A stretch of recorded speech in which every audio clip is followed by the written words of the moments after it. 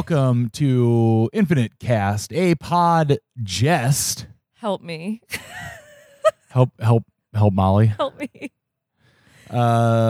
So today's going to be a bit of a frantic episode because we're getting ready to leave on a road trip.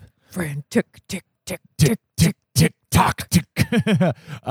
So I might be packing a little in the background, but I promise you I'm listening if you don't hear me like chuckling into the microphone. It's a little rumpled clothes ASMR. Yeah, rumpled clothes. As long as you listen. And if I can tell you're not paying attention, I'll just go, hey. Yes. Yeah.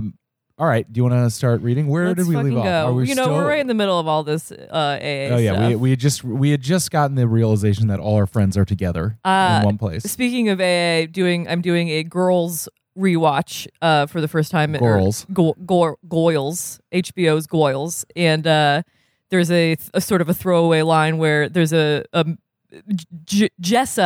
the British bohemian one, has a babysitting job, and the man she's babysitting for is hanging out with his brother or friend who just came back from rehab, and she like winks at him and says, "Don't leave before the miracle." Don't leave before the miracle. And I did not realize at the time that I saw that show that is an AA slogan. Does that imply that she has done AA? That implies that she has at least been to a meeting. All right. Which implies a whole world of her. Yeah. Which is really interesting. Yeah. Anyway, shall we?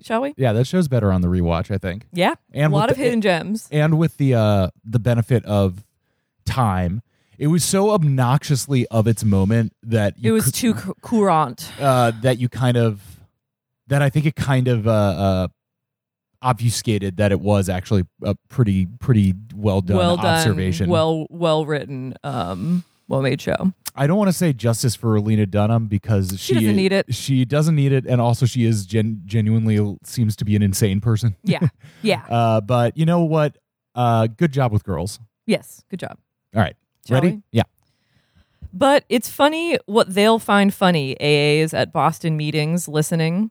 The next advanced basics guy summoned by their gleamingly bald Western wear chairman to speak is dreadfully, transparently unfunny.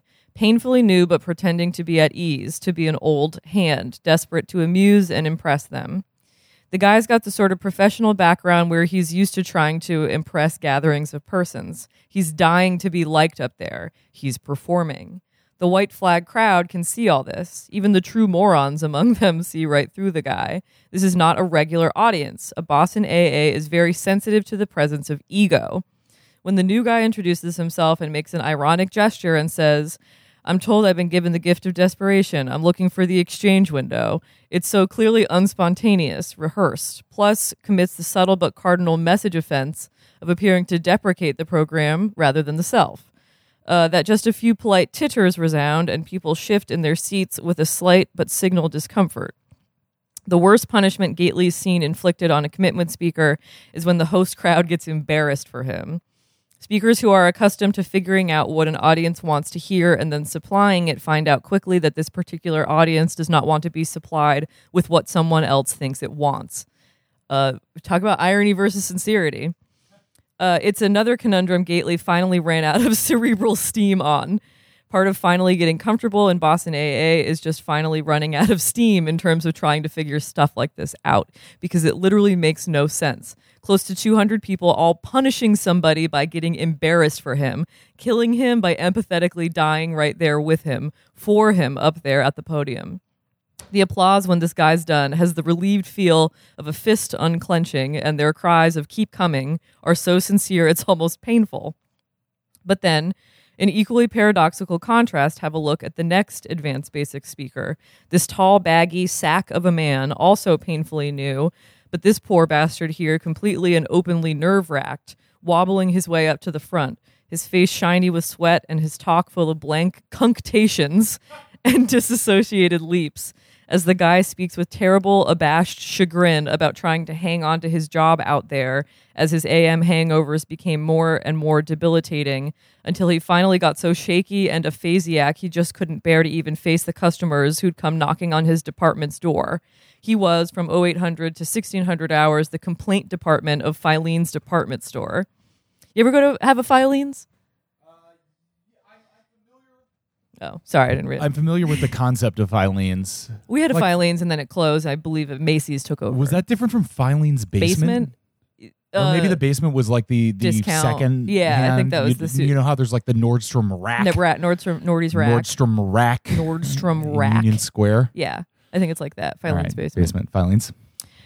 What I did finally, Jesus, I don't know where I got such a stupid idea from. I brought this hammer in from home and brought it in and kept it right there under my desk on the floor. And when somebody knocked at the door, I'd sort of dive onto the floor and crawl under the desk and grab up the hammer, and I'd start into pounding on the leg of the desk real hard, like whack-a-da, like I was fixing something down there. And if they opened the door finally and came in anyhow, or came in to bitch about me not opening the door, I'd just stay out of sight under there, pounding away like hell. And I'd yell out I was going to be a moment, just a moment, emergency repairs, be with them momentarily. I guess you can guess how all that pounding felt, under there, what with the big head I had every morning. I'd hide under there and pound with the hammer till they finally gave up and went away. I'd watch from under the desk and tell when they finally went away I could see their feet from under the desk. And about how the hiding under the desk and pounding thing worked incredibly enough for almost the whole last year of his drinking, which ended around this past Labor Day, when one vindictive complainant finally figured out where in Filene's to go to complain about the complaint department. The white flaggers all fell about. They were totally pleased and amused. The crocodiles removed their cigars and roared and wheezed and stomped both feet on the floor and showed scary teeth, everyone roaring with identification and pleasure. This even though, as the speaker's confusion at their delight openly betrays, the story wasn't meant to be one bit funny, it was just the truth. Gately's found it's got to be the truth is the thing. He's trying hard to really hear the speakers. He's stayed in the habit he's developed as an Ennet resident of sitting right up where he could see dentition and pores, with zero obstructions or heads between him and the podium, so the speaker fills his whole vision, which makes it easier to really hear, trying to concentrate on receiving the message instead of brooding on that odd old dark moment of aphasiac terror with this veiled like pseudo-intellectual type girl who was probably just in some sort of complex denial or whatever doubtlessly grim place he feels like he knows that smooth echoless slight southern voice from. The thing is, it has to be the truth to really go over here. It can't be a calculated crowd pleaser, and it has to be the truth unslanted, unfortified, and maximally unironic. Mm-hmm. An ironist in a Boston AA meeting is a witch in church. Irony-free zone. Same with sly, disingenuous, manipulative pseudo-sincerity. Sincerity with an ulterior motive is something these tough, ravaged people know and fear, all of them trained to remember the coyly sincere, ironic, self-presenting fortifications they'd had to construct in order to carry on out there under the ceaseless neon bottle. This doesn't mean you can't pay empty or hypocritical lip service, however, paradoxically enough. The desperate, newly sober white flaggers are always encouraged to invoke and pay empty lip service to slogans they don't yet understand or believe, e.g., easy does it and turn it over and one day at a time. It's called fake it till you make it, itself an oft-invoked slogan. Everybody on a commitment who gets up publicly to speak starts out saying he's an alcoholic, says it whether he believes he is yet or not. Then everybody up there says how grateful he is to be sober today and how great it is to be active and out on a commitment with his group, even if he's not grateful or pleased about it at all. That's interesting, the thing about having to fake it till you make it, including faking believing that you're an alcoholic until you believe it. Yeah. It's really interesting. You're encouraged to keep saying stuff like this until you start to believe it, just like if you ask somebody with serious sober time how long you'll have to keep schlepping to all these goddamn meetings, he'll smile that infuriating smile and tell you just until you start to want to go to all these goddamn meetings.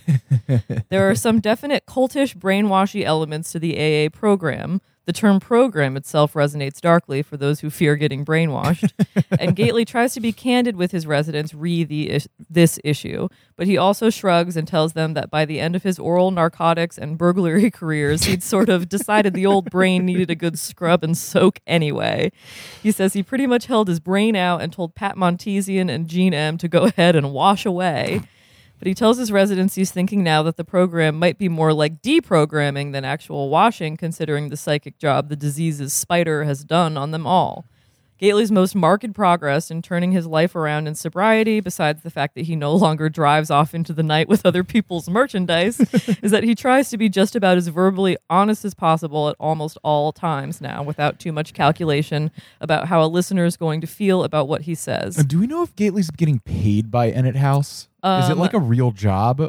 It is a job. Okay. He gets paid a weensy, But he also gets room and amount. board. And he gets room and board. It's in the same. I think it's in the same kind of category as like the humility jobs that all these people have, where you get paid beans, but I'm just wondering. You don't want for anything. Yeah, I was just trying to be clear, like what his whole life is, because I know that he's like working there and being like basically a camp counselor, but I don't know if it's like supporting him. Yeah, right. I mean, it is. It is literally supporting him, because I mean, what is his life? He hangs out with residents all day. He goes to meetings, and that's it. Keeps people in line. Yeah. Generally, is a big brother. Mm-hmm. This is harder than it sounds, but so that's why on commitments, sweating at the podium as only a large man can sweat. His thing today is that he always says he's lucky to be sober today instead of that he's grateful today, because he admits that the former is always true every day, even though a lot of the time he still doesn't feel grateful, more like shocked that this thing seems to work, plus a lot of the time also ashamed and depressed about how he spent over half his life and scared he might be permanently brain damaged or retarded from substances. Sorry. Plus also usually without any sort of clue about where he's headed in sobriety or what he's supposed to be doing, or about really anything at all, except that he's not at all keen to be back out there behind any bars again in a hurry. Ferocious Francis G likes to punch Gately's shoulder and tell him he's right where he's supposed to be. That makes you cry. So, but also know that causal attribution, like irony, is death, speaking on commitments wise. Crocodile's temple veins will actually stand out and pulse with irritation if you start trying to blame your disease on some cause or other, and everybody with any kind of sober time will pale and writhe in their chair. See, e.g., the white flag audience's discomfort for when the skinny, hard-faced advanced basics girl who gets up to speak next to last posits that she was an 8-bag-a-day dope fiend because, at 16, she'd had to become a stripper and semi-whore at the famous Naked Eye Club out on Route 1. A number of male eyes in the audience flash with sudden recognition and, despite all willed restraint, automatically do that crawly north to south thing down her body. And Gately can see every ashtray on the table shake from the force of Joelle V's shudder. And then, but that she'd had to become a stripper at 16 because she'd had to run away from her foster home in Saugus, Massachusetts, and that she'd had to run away from home because... Here, at least some of the room's discomfort is from the fact that the audience can tell the etiology is going to get head-clutchingly prolix and involved. This girl has not yet learned to keep it simple because, well, to begin with, she'd been adopted, and the foster parents also had their own biological daughter, and the biological daughter had, from birth, been totally paralyzed and retarded and catatonic. Oh, no, this section. Oh, God. Okay. Content warning for all kinds of content. And the foster mother in the household was, as Joelle V put it later to Gately, crazy as a fucking mudbug, and was in total denial about her biological daughters being a vegetable, and not only insisted on treating the invertebrate biological daughter like a valid member of the chordate phylum, but also insisted that the father and the adopted daughter also treat it as normal and undamaged, and made the adopted daughter share a bedroom with it, bring it along to slumber parties. The speaker uses the term it for the invertebrate sister, and also, to tell the truth, uses the phrase drag it along rather than bring it along, which Gately wisely doesn't dwell over. And even to school with her, and softball practice, and the hairdressers, and campfire girls, etc., where at whatever place she dragged it along to, it would lie in a heap, drooling and incontinent under exquisite mother-bought fashions specifically altered for atrophy and top-shelf Lancome cosmetics that looked just lurid on it, and with only the whites of its eyes showing, with fluid dribbling from its mouth and elsewhere, and making unspeakable gurgly noises, completely pale and moist and stagnant. And then when the adopted daughter, now speaking, turned 15, the berabbedly Catholic wacko foster mother even announced that, okay, Now that the adopted daughter was 15, she could go out on dates, but only as long as it got to come along too. In other words, that the only dates the 15-year-old adopted daughter could go out on were double dates with it and whatever submammalian escort the speaker could root up for it, and how this sort of stuff went on, and how the nightmarishness of its continual pale, soggy ubiquitousness in her young life would alone be more than sufficient to cause and explain the speaker's later drug addiction, she feels. But that also so it happened that the Foster family's quiet, smiling patriarch, who worked 0900 to 2100 as a claims processor for Aetna, it turned out that the cheerful, smiling foster father actually made the wacko foster mother look like a Doric column of stability by comparison, because there turned out to be things about the biological daughter's utter paralytic pliability and catatonic inability to make anything except unspeakable gurgly noises that the smiling father found greatly to a certain very sick advantage. The speaker says she has trouble openly discussing still, even at 31 months sober in AA. Yikes.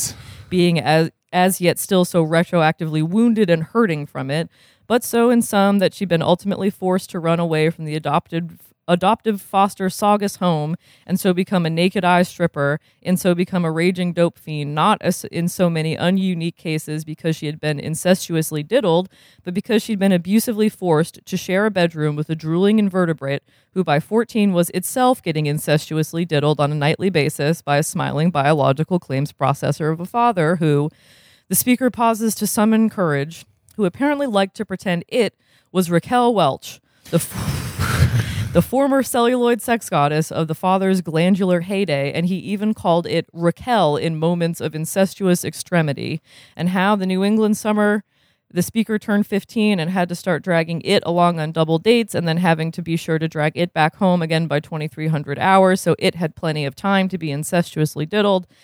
That summer, the smiling, quiet foster father even had found somewhere, a cheesy rubber Raquel Welch full head pull-on mask with hair, and would now nightly come in the dark and lift its limp, soft head up and struggle and lug to get the mask on and the relevant holes aligned for air, and then would diddle his way to extremity and cry out Raquel, but he would just clamber out and off and leave the dark bedroom smiling and sated, and lots of times leave the mask still on it. He'd forget or not care, just as he seemed oblivious, but for the grace of God, in a way, to the fetally curled, skinny form of the adopted daughter lying perfectly still in the next bed in the dark, pretending to sleep, silent, shell-breathing, with her hard, skinny, wounded, pre-addiction face turned to the wall in the room's next bed, her bed, the one without the collapsible crib-like hospital railings along the sides. The audience is clutching its collective head, by this time only partly in empathy, as the speaker specifies how she was de facto emotionally all but forced to flee and strip and swan dive into the dark spiritual anesthesia of active drug addiction in a dysfunctional attempt to psychologically deal with one particular seminally scarring night of abject horror, the indescribable horror of the way it, the biological daughter, had looked up at her, the speaker, one particular final time on this one particular one of the frequent occasions the speaker had to get out of bed after the father had come and gone and tiptoe over to its bed and lean over the cold metal hospital railing and remove the rubber Raquel Welch mask and replace it in a bedside drawer under some back issues of Ramparts and Commonweal. After carefully closing its splayed legs and pulling down its variously stained designer nightie, all of which she made sure to do when the father didn't bother to at night so that the wacko foster mother wouldn't come in the AM and find it in a rubber Raquel Welch mask with its nightie hiked up and its legs agape and put two and two together and get all kinds of deep denial shattered about why the foster father always went around the foster house with a silent, creepy smile and flip out and make the invertebrate catatonics father stop diddling it, because the speaker figured if the foster father had to stop diddling it, it probably didn't take Sally Jesse Raphael MSW to figure out who was then probably going to get promoted to the role of Raquel over in the next bed. The silent, smiling claims processor father never once acknowledged the adopted daughter's little post-incestuous tidyings up. It's the kind of sick, unspoken complicity characteristic of wildly dysfunctional families, confides the speaker, who's also proud, she says, to be a member of a splinter 12-step fellowship, an adult child type thing called Wounded, Hurting, Inadequately Nurtured, but Ever Recovering Survivors. God. This is like making me sick, honestly. Yeah, this is pretty rough. Yeah, I did not realize that this was coming so soon. I'm sorry. But so she says it was this one particular night soon after she turned 16, after the father had come and gone and uncaringly just left its mask on again and over to its bedside. The speaker had to creep in the dark to tidy up, but this time it turned out there was a problem with the Raquel Welch's mask's long auburn horsehair tresses having gotten twisted and knotted into the semi-living strands of its own elaborately over-moosed coiffure, and the adopted daughter had to activate the perimeter of lights on its bedside table's many-bulbed vanity mirror to try to get the Raquel Welch wig untangled. And when she finally got the mask off, with the vanity mirror still blazing away, the speaker says how she was forced to gaze for the first time on its lit-up, paralytic, post-diddle face, and how the expression thereon was most assuredly quite enough to force anybody with an operant limbic system, which takes us to endnote 142. The speaker doesn't actually use the term theron, most assuredly, or operant limbic system, though she really had before said chordate phylum. Okay. Back to the text. To leg it right out of her dysfunctional foster family's home, Nay and the whole community of Saugus, Massachusetts, now homeless and scarred and forced by dark psychic forces straight to Route 1's infamous gauntlet of neon-lit depravity and addiction to try to forget, Rasa the tabula, wipe the memory totally out, numb it with opiates. Voice trembling, she accepts the chairperson's proffered bandana hanky and blows her nose one nostril at a time, and says she can almost see it all over again, its expression. In the vanity's lights, only its eyes white showed, and while its utter catatonia and paralysis prevented the contraction of its luridly rouged face's circumoral muscles into any conventional human facial type expression, nevertheless, some hideously mobile and expressive layer in the moist regions below real people's expressive facial layer, some slow twitch layer unique to it, had blindly contracted somehow to gather the blank soft cheese of its face into the sort of pinched, gasping look of neurologic concentration that marks a carnal bliss beyond smiles or sighs. Its face looked postcoital, sort of the way you'd imagine the vacuole and optica of a protozoan-looking postcoital after it shuddered and shot its monocellular load into the cold waters of some really old sea. Oh, come on, man. This is fucked up. I hate this. Its facial expression was, in a word, the speaker says, unspeakably, unforgettably ghastly and horrid and scarring. It was also the exact same expression as the facial expression on the stone-robed lady's face in this one untitled photo of some Catholic statue that hung, the photo, in the dysfunctional household's parlor right above the little teak table where the dysfunctional foster mother kept her beads and hours and lay breviary. This photo of a statue of a woman whose stone robes were half hiked up and wrinkled in the most god-awfully sensually prurient way. The woman reclined against uncut rock, her robes hiked and one stone foot hanging off the rock as her legs hung parted, with a grinning little totally psychotic-looking cherub-type angel standing on the lady's open thighs and pointing a bare arrow at where the stone robe hid her cold tit, the woman's face upturned and cocked and pinched into the exact same shuddering protozoan look beyond pleasure or pain. The wacko foster mom knelt daily to that photo in a beaded and worshipful posture and also required daily that it be hoisted by the adopted daughter from its never-mentioned wheelchair and held under its arms and lowered so as to approximate the same knelt devotion to the photo.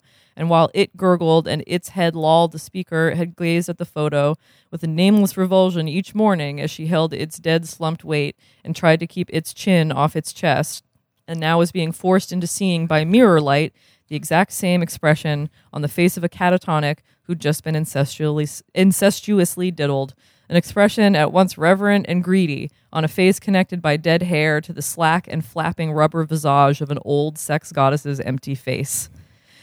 And to make a long story short, the speaker says, not trying to be funny as the flaggers can see, the traumatically scarred adopted girl had legged it from the bedroom and foster house into the brooding North Shore teen runaway night and had stripped and semi-whored and IV injected her way all the way to that standard two-option addicted cliff edge, hoping only to forget.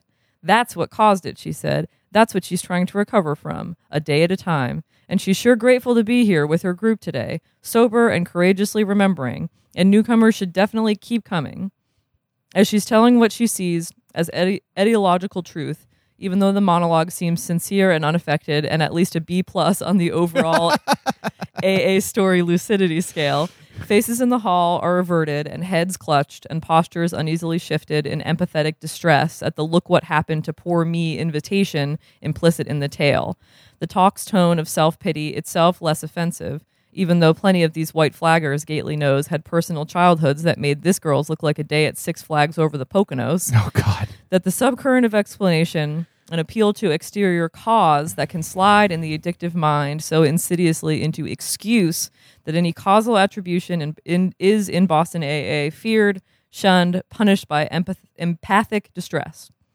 The why of the disease is a labyrinth it is strongly suggested all AAs boycott, inhabited as the maze is by the twin minotaurs of why me and why not, aka self-pity and denial, two of the smiley-faced sergeant-at-arms more fearsome aides de camp.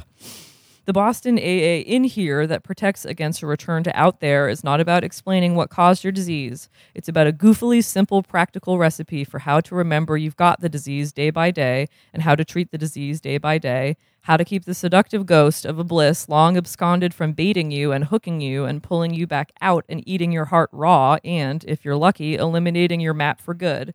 So no whys or wherefores allowed. In other words, check your head at the door. Though it can't be conventionally enforced, this, Boston AA's real root axiom, is almost classically authoritarian, maybe even proto-fascist.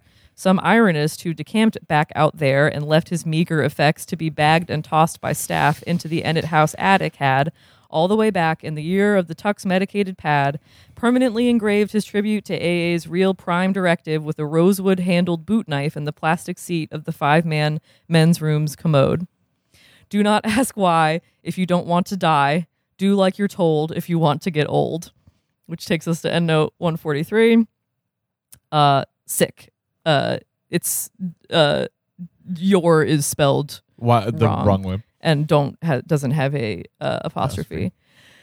Probably a good place to call it. Yeah, that's a bit of a short segment, but hoo boy, Oh my quite harrowing. God. Blah. Yeah.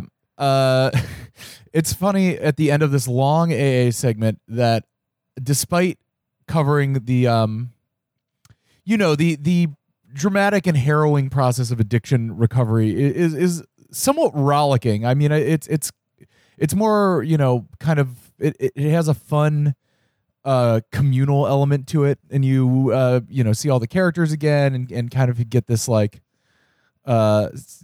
sense of everybody suffering but suffering together, and then of course it has to be ended with something like completely a downer. I don't know how you come up with a story like that. Yeah, I know, the Raquel Welch mascot. It's all the I mean, yeah. the empty visage of a dead sex symbol or whatever. Yeah. Just like, I mean, there's so much. The ecstasy of Saint Teresa, of course, comes back into play. Yeah. The idea of masks comes back after the video funny. Yeah. I don't know what you do. That is like a very like writerly thing of forcing you to imagine him sitting down and being like, so what's the most awful thing I can imagine? Just sitting down at his computer, just being like, all right, it's time to write something really fucked up. Yeah. Just getting off on it. Oh, this is so fucked up. It's so sick. I'm writing this fucked up thing so well. But the funny one of the sort of jokes of that section that I actually think is funny is that the revulsion by the white flaggers is not because of the story or the way she or any of the details. It's because she says the word because. Mm-hmm. She could just tell the story and just be like, this is what happened to me. Yeah. But instead, the She's thing that like, horrifies them is this is why I have an addiction. And that's a bridge too far for these people. And then also that little thing at the end of being like, honestly, this story isn't, considering some of the other stories we've heard here, it's not that bad. Yeah, the extended grotesque continues. Especially finding out the little details like that her bed has has side We railings. have the little guardrails. And that she's in a wheelchair and that her mom does her makeup every day. Yeah. Or I guess, that's the other disturbing thing is like. You having to put that distance there. But yeah, Yeah. that line of being like, at the very end of being like, some of the stories we've heard here will make her stories seem like Six Flags Six over Flags the over the Poconos. Oh my God! I will have to put in the description that there's some sort of. I don't know if you're this deep into the show. I guess you can basically realize that in reading Infinite Jest, you will check off pretty much every box of content warning. Yeah. Gang's all here. Well, we're out of the AA section now, right? Yeah, we're going back to fucking Steeply after this. Back to Steeply and Steeply. Morath. All right. Well, sorry. I hope that Steeply and Morath are out of their like weird philosophical discussion. We actually get some momentum of what's going on in their plot. I'm you can't see, but I'm making a face as if to say I'm not sure. Yeah, I don't know. That's tough, man. The fucking protozoan shooting its load. Oh god. Into some really like old sea. Yeah. How do you come up with that? That is just truly. That's just like some sick shit. Yeah. I don't know what else to say. Yeah. Yuck. God. And then here's my other question is just thinking about Don's Don talking kind of about the questioning of like what he's doing or where he's going and Ferocis French just punching him in the shoulder and saying you're exactly where you need to be. And again, the AA as life metaphor of like, all these people are addicted to substances and having those questions, but I have those questions too. What am I doing with my life? What am I supposed to be doing next? It's like, I don't know. I guess I'm probably right where I'm supposed to be. Yeah, you're right where you're supposed to be. Don't ask why. Don't ask why if you don't want to die. Just keep no going. thoughts, head empty. One thing after another. One day at a time. Yeah. That's the ultimate cliche. Is that the stuff that works for AA? Works for unfortunately, just might work for just general life stuff. Yeah. Yeah. One day at a time. One day at a time. Keep coming back. Don't quit before the miracle. Don't leave 5 minutes before the miracle. There's a meme I'm familiar with that's don't kill yourself because something really R-word might happen. Yes, that's the same version of this. Yeah. So, yeah, I agree with that. That's how I'm feeling today. Anyway. Yeah. One day at a time. Oh, God, I mean that. If you're listening to this. One day at a time. I mean, that's that whole segment is just going to be swirling in my head. I'm all so day. sorry. I know. I'm like, I was already feeling a little queasy from my hangover, and now I feel even queasier. Yeah, I'm going to need to do something to. We'll have to do a palate cleanse of some sort. Kind of palate cleanse. We need to watch like SpongeBob or something. SpongeBob is the ultimate open up the brain and scrub it out. I need to like dump some soapy water, some suds. Do you feel like you've been trauma dumped on? Yes. Too much trauma dumping. Did you not have the emotional capacity to deal with this right now? Is there someone else? Capacity? Well, that is. I mean, that is the funny thing about considering that AA stuff is just having to go and listen to people's. I mean, I think that is why that has to be in there to really hammer home that part of AA is just accepting other people's traumas the entire time, and then also the other part of it is accepting other people's traumas and then going, yeah, it's not that bad. Well, yeah, I think that's the two-sided coin. I remember when Jeff Tweedy in his memoir went to a non-fancy rehab, like a state funded rehab for his prescription pill addiction, and he was basically feeling bad because he's like a pretty successful white guy with a problem, and he's in there with black people who were like literally on the street or whatever. And he said as much in like a meeting, and he said like there was some like big black dude who was just like, pain is pain, like we are like everyone everyone is hurting in the same way. You can't make comparisons. Yeah, and it's also, feeling bad because you're special is like, what, you think you're special because you're special? Like, who gives a shit? Well, that's all just, that's illusions getting in the way of what, that's not going to fucking help you at all. It's all you do is feel guilty about how you don't have it as bad as other people. Yeah. And I think that is somewhat evident in that story, is that both, I mean, you could argue, you hear a little bit more about Don Gately's background. Could you argue that he had it worse than her? Like, yes and no, because it's a totally unique form of kind of child torture that it all expresses in the same way, just a bunch of addicts in a room. Right. Much to consider. Much to think about.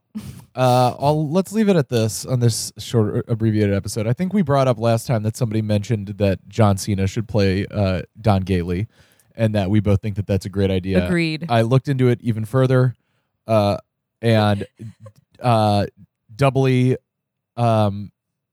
just to support it, I found out, I don't know how well known this is, that John Cena is in fact a masshole. Yeah. I believe like a central mass guy, and so I think that even more that he would bring the right energy. We also agreed his big square ahead. We agreed that it's not size, whatever. A big guy, big guy, smaller guy, whatever. Square head is very important. Yeah. Well, I mean, he's a big guy. He's a big guy. He's a big guy. But you know, I don't know if he's like hugely tall, but yeah, big square head. That right combination of could maybe be scary, but also kind of dumb and empathetic. Yeah, you know? Has maybe violence in his past and goodness in his heart. Yeah, violence in his past and good. You know what? That's a great description of John Cena. Is that he seems like he has violence in his past and goodness in his future. You know, perpetually. Yeah. John Cena. What's the? Oh my God! You look just like Shakira. No, wait, it's Catherine Zeta. Actually, my name's John Cena. All right, that's a good enough palate cleanse. If nobody's ever seen that video, I recommend YouTubing like Marina. I think it's Diamonds, like Marina John the Cena. Diamonds John Cena. You won't regret it. Well, let's look that up right after this. Okay. so that's the palate cleanser. Yeah, that's the palate cleanser. That's the drill to my temple that I need to do to wipe out that. Who's the guy in No Country for Old Men? That's the cattle driver, the cattle killer to the forehead that you need to. All right, let's sign off day. so I can publish this episode before people come over, and then we have to leave. Merci, au revoir. Bye bye. Bonne chance.